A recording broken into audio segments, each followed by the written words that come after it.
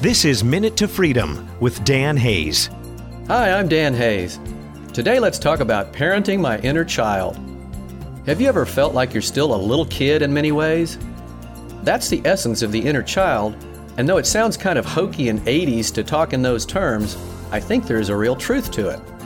I never learned how to grow up in many ways, and have struggled to do so as an adult. I've had to imagine inside myself that 14-year-old boy who used to be full of optimism in life, who felt the life being sucked out of him by the events of his world. I've had to learn to treat that small, wounded part of me as a loving parent would treat a small child, with tenderness, respect, and discipline.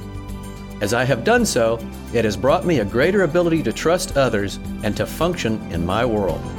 Thanks for listening.